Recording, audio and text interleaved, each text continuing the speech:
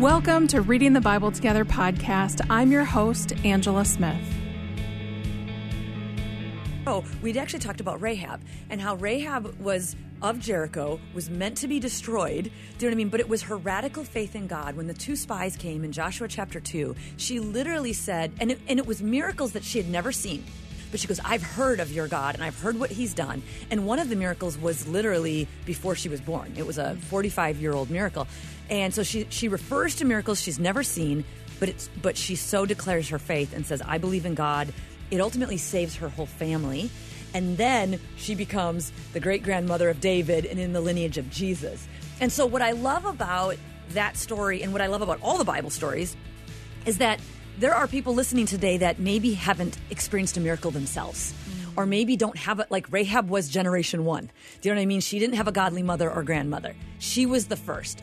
And all it took was hearing about a miracle that stirred up her faith. And that's actually why we read the Bible, is because Hebrews says Jesus is the same yesterday, today, and forever. So we read the Bible stories to stir up in our faith, to go, hey, okay, if he did it for Sarah, he can do it for me. If he did it for Hannah, he can do it for me. You know, like we read these stories to get us out of our emotional funk. This series, we're looking at 2 Timothy. It's Paul's last letter to Timothy, and there are only 4 chapters, but they pack a punch. I am so glad you've joined us. Today we are talking about 2 Timothy 1 through 11. And my guest today, I invited her because I heard her talking about generations and the impact of faith along generations, and it made me think of in 1 Timothy 1:5, I'm reminded of your sincere faith, which first lived in your grandmother Lois and your mother Eunice, and I'm persuaded now lives in you also. And just the generational faith that was in Timothy's family and how that impacted him. So I invited Pastor Carolyn Haas. She co-pastors Substance Church in Minneapolis with her husband and Peter, and they planted it in 2004 after having pastored a decade in Wisconsin. Carolyn is passionate. I could just put a period there, but passionate about church leadership, parenting, and marriage. She serves on the executive team at Substance and also serves on the board of One Hope. She travels the world encouraging and equipping church planters and pastors through the Association of Related Churches. She also loves being a mom to her 3 kids, and in her spare time, which I'm not sure how much she has, you can find her with her family, probably sipping coffee at a new breakfast spot in the Twin Cities or shopping for deals online. Welcome, Carolyn. Thank you, Angela. Oh, I love being here, and I love talking about the Bible. Yeah, and yes, that's so obvious. We're going to have fun today. Yeah, so we're looking at 2 Timothy 1 through 11. To start us off, will you read that section of Scripture? Yes, and you know what I love is God's Word is living and active. So, Lord, I just ask that as we read Scripture today, would it just be alive to every person listening right now? Let's read this. 2 Timothy 1 through 11. Paul, an apostle of Christ Jesus by the will of God, in keeping with the promise of life that is in Christ Jesus. To Timothy, my dear son, grace, mercy, and peace from God the Father and Christ Jesus our Lord. I thank God, whom I serve, as my ancestors did, with a clear conscience, as night and day I constantly remember you in my prayers. Recalling your tears, I long to see you so that I may be filled with joy. I'm reminded of your sincere faith, which first lived in your grandmother Lois and in your mother Eunice, and I'm persuaded now lives in you also. For this reason, I remind you to fan into flame the gift of God, which is in you through the laying on of my hands. For the Spirit God gave us does not make us timid, but gives us power, love, and self-discipline. So do not be ashamed of the testimony about our Lord or of me, his prisoner. Rather, join me in suffering for the gospel by the power of God. He has saved us and called us to a holy life, not because of anything we have done, but because of his own purpose and grace. This grace was given us in Christ Jesus before the beginning of time, but it has now been revealed through the appearing of our Savior, Christ Jesus, who has destroyed death and has brought life and immortality to light through the gospel. And of this gospel, I was appointed a herald and an apostle and a teacher. Amen. Woo. Oh, yeah, there's a lot in there. I know. I have to take my jacket off. It's getting a little warm in here. So when I asked you to come on to talk, because I had heard you talking about generations before, you know, what are some of your thoughts about this? Well, I just love this because, Scripture is always talking. I mean, think about it. When God reveals himself, I'm the God of Abraham, Isaac, and Jacob. Mm-hmm. Generations, right? Like it's showing legacy of family. I think about the scripture in Deuteronomy where it's the famous scripture where the commands of God, where it's like, love the Lord your God with all your heart, your soul, your mind.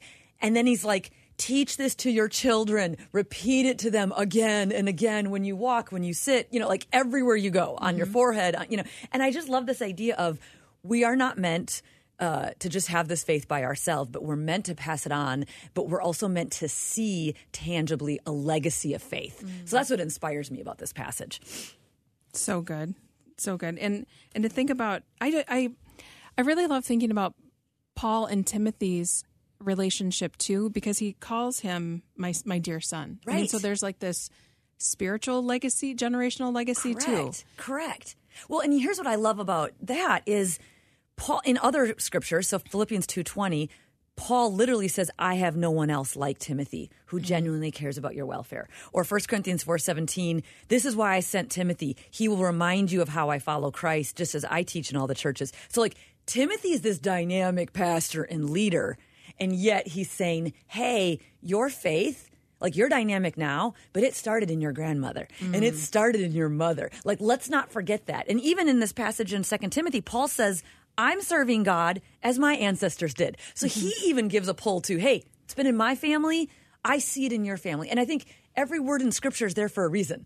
So what did God want us to know about the importance of the faith of a grandma, the faith of a mother, and then what does that do for us? Well, and especially when he repeats it, like you said, time and again, when we hear him talking about, the God of Abraham, Isaac, and Jacob, that repeating over and over again about the different generations and the importance of that and the importance of that legacy. And then also not where we came from, but then those coming behind us. Correct. I just keep thinking, so I use language like I'm a third generation Christian or a second generation Christian. My mother was a first generation Christian, so I'm a second. My children are third generation Christians. And there's nothing like having all three generations serving in the same church.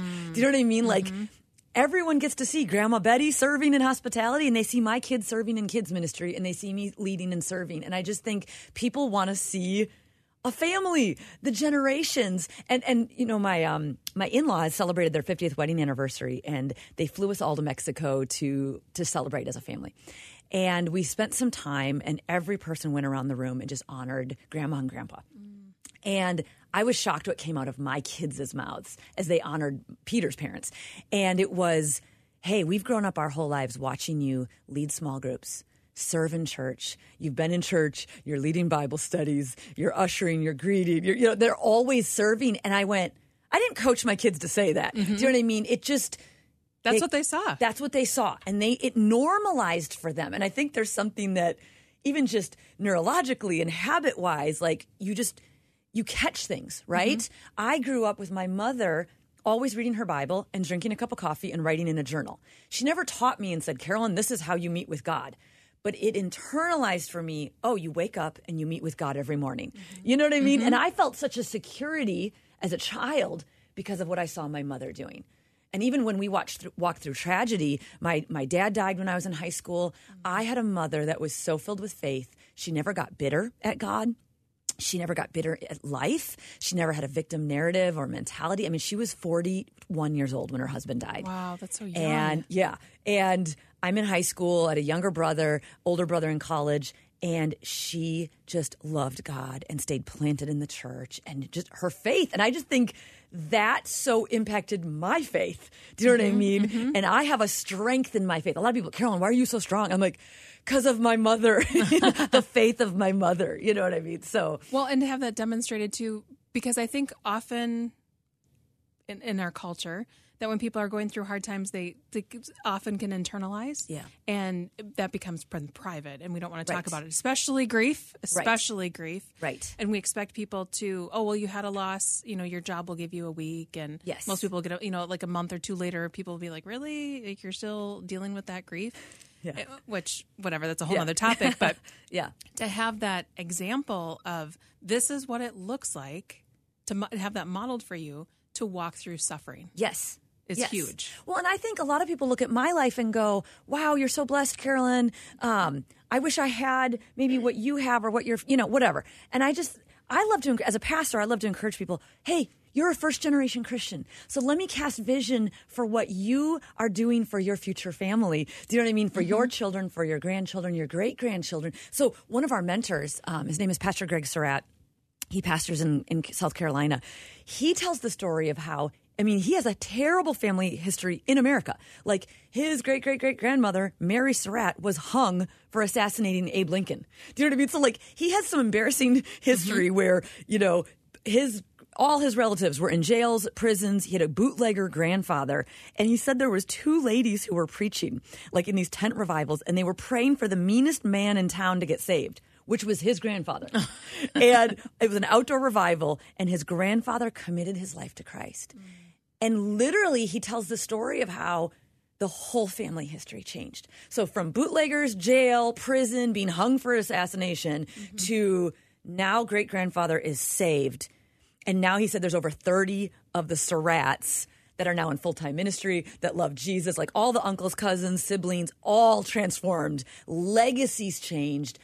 I could go on and on about how many people have given their lives to Christ through this family. And I just think that's what I want to cast vision for, is even if you don't, let's say there's someone listening today that their grandmother and mother did not have faith, and you might be listening to be a first generation of faith. Guess what? You get to be the grandmother. Do you know what I mean? And you get to be the mother. Do you know what I mean? That are going to impact your children and your grandchildren and can literally change history. Because that's what we see here in 2 Timothy, or what I see, is Paul passing the baton. This is his last letter to Timothy. So he is passing that legacy on, saying, and encourage, fan the flame. Yes. Keep going. Yes. Don't stop. Yes. Because it only takes a couple generations. Correct. To change that, or a generation to change that whole thing. If Timothy were to 100%. say, this is too hard, I can't with this, then that would have changed a lot, actually. But to encourage to what you were saying about, if you're the first generation, start that legacy. Yes. Fan that flame. Yes. Keep going, because God is I'm preaching myself. God is faithful. Yes. and has a plan and will work in that. Yes. And I think it's interesting that we don't hear any reference to Timothy's father. Right? There's we don't know, right? It just says grandmother and mother. But isn't it, you pointed out earlier, he says to Timothy, my dear son. Yeah. So I think there's people here today that are listening that maybe don't have a spiritual mother or father. But God can give us spiritual mothers and fathers in the body of Christ, in the church, that can come along and mentor us. And Paul was able to be a father spiritually to Timothy. To me, that's inspiring. Yeah, and that's what you're experiencing with a pastor in South Carolina. Yes. And you know what's so funny? You just put it together for me, but I've always said he is a spiritual father to me. Think about it. My dad died when I was 16 years old.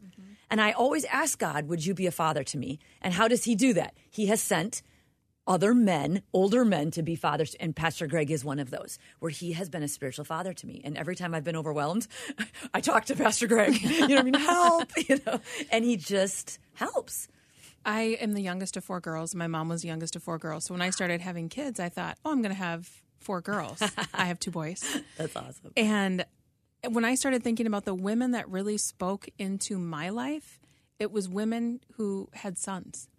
And I thought, maybe God gave me 2 sons so that I would have that desire to mentor and that desire to come alongside other young women and to be able to have spiritual daughters instead of physical daughters. And I would not trade my 2 sons for anything. I love them. I love being a boy mom. That is so awesome. That is so awesome. But I think sometimes, someone could, you have an expectation. Things are not what you expected. Yeah. To be able to say, you know what, Lord, I'm going to give this to you, and I'm going to see what you're going to do with this in the midst of it. Yes. Even with legacy. Well, and so we had talked about this on another show. We'd actually talked about Rahab and how Rahab was of Jericho, was meant to be destroyed. Do you know what I mean? But it was her radical faith in God. When the 2 spies came in Joshua chapter 2, she literally said, and it was miracles that she had never seen. But she goes, I've heard of your God and I've heard what he's done. And one of the miracles was literally before she was born. It was a 45-year-old miracle. And so she refers to miracles she's never seen, but she so declares her faith and says, I believe in God. It ultimately saves her whole family. And then she becomes the great-grandmother of David and in the lineage of Jesus. And so what I love about that story and what I love about all the Bible stories is that there are people listening today that maybe haven't experienced a miracle themselves or maybe don't have it. Like Rahab was generation one.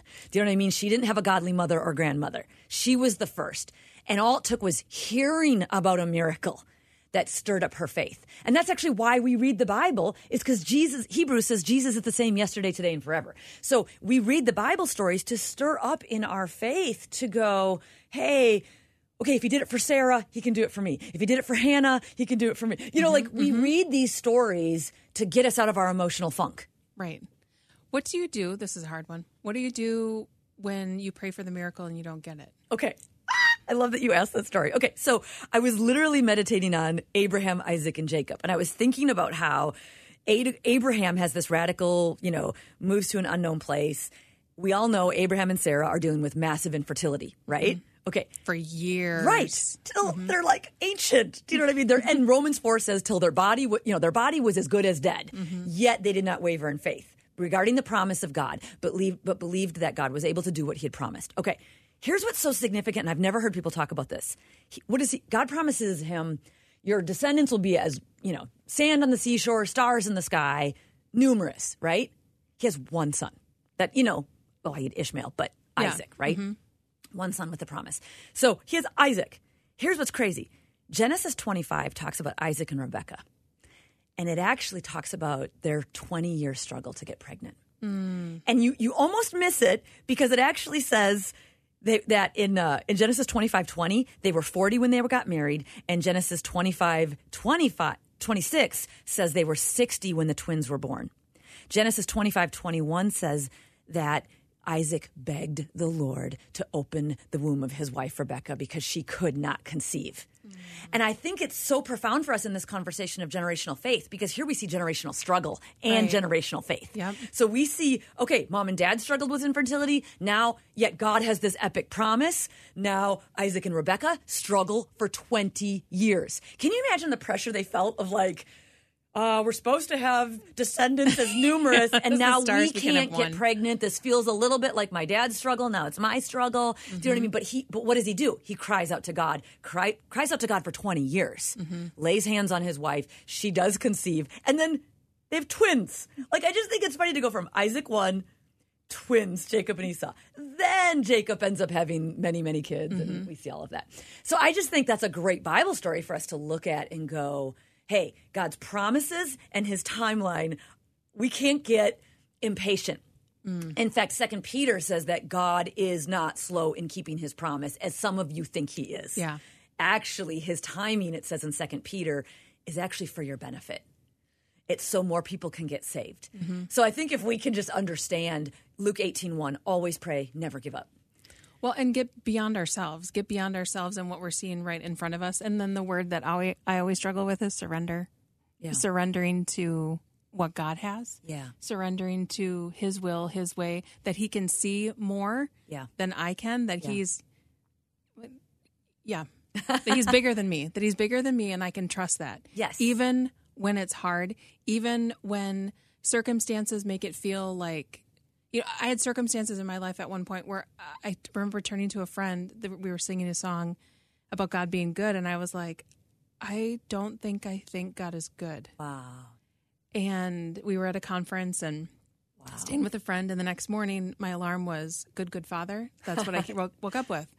And I started crying, and I was like, God, I really, in my soul, in my core, I believe that you're good, but I'm just having trouble reconciling the suffering with your goodness. Yes. And it's even hard to explain how I walked through that and how I came to a place to understand. Well, first of all, my definition of good was wrong. Wow. It was, God's goodness isn't about a feel good, happy, always positive. Yeah. sometimes the good is because of suffering. Yeah. The good is his ever-presence with us, that we never walk through anything alone, and that he is at work even when it feels like he's not. Right. There is something that he's doing. Yes. And because of that, I've been able to come alongside people.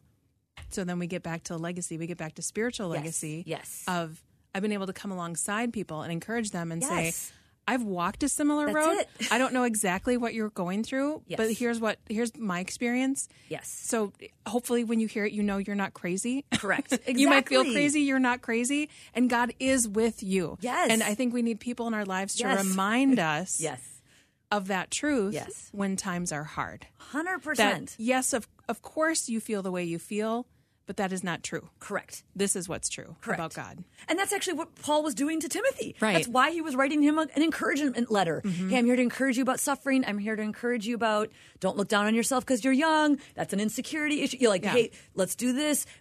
Fan into flame. Be confident. You're going to suffer. Like Paul does not shy back from saying suffering is part of the we get to suffer with Christ. Mm-hmm. It's actually a privilege, and we get to rejoice in our suffering.